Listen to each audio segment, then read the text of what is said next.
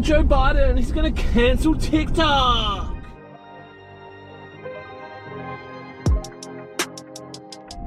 Good morning and welcome to In the Car with Clint. If you're anything like me, you're staying across the US political landscape, and you might have noticed that they're talking about banning TikTok in the United States because of the connection to the Chinese government and the unrealistic expectations it creates around beauty. Oh yeah, like TikTok was the first one to do that. But what this is going to do, if it goes ahead, and who knows, because it's in the news, and you know what happens in the news, nothing and everything.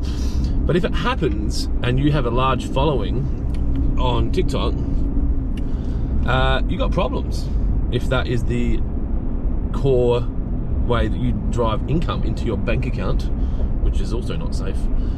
So if you have a large following on any social media platform that you derive your income from, and you are not thinking about capturing the contact details of those people outside of the social media platform, it is now time to act.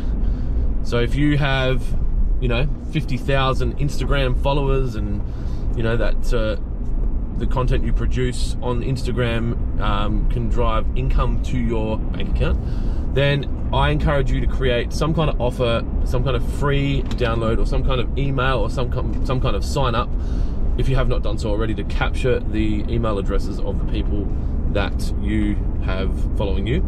So in the event that you lose that platform, which is very likely, and it's happened before, MySpace is not killing it anymore.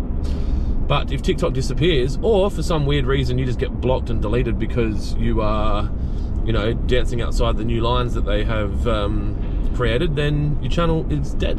And we've seen it happen on YouTube, and we have heard about it coming on TikTok. So just start thinking about what your life looks like if you lose your strongest social media platform, and start thinking about how to harvest those contacts so that you have full control over them. So for us, the strongest way for us to do that is email. Obviously, the channel that I drive the most income for is the Lawn Hub channel. That's where a lot of our money comes from social media. So we're making sure that we're capturing those email addresses. We've got a newsletter that we have people sign up to. Sorry, some idiot is high beaming me. Woo! Obviously, meth has reached it to this suburb. So that is it.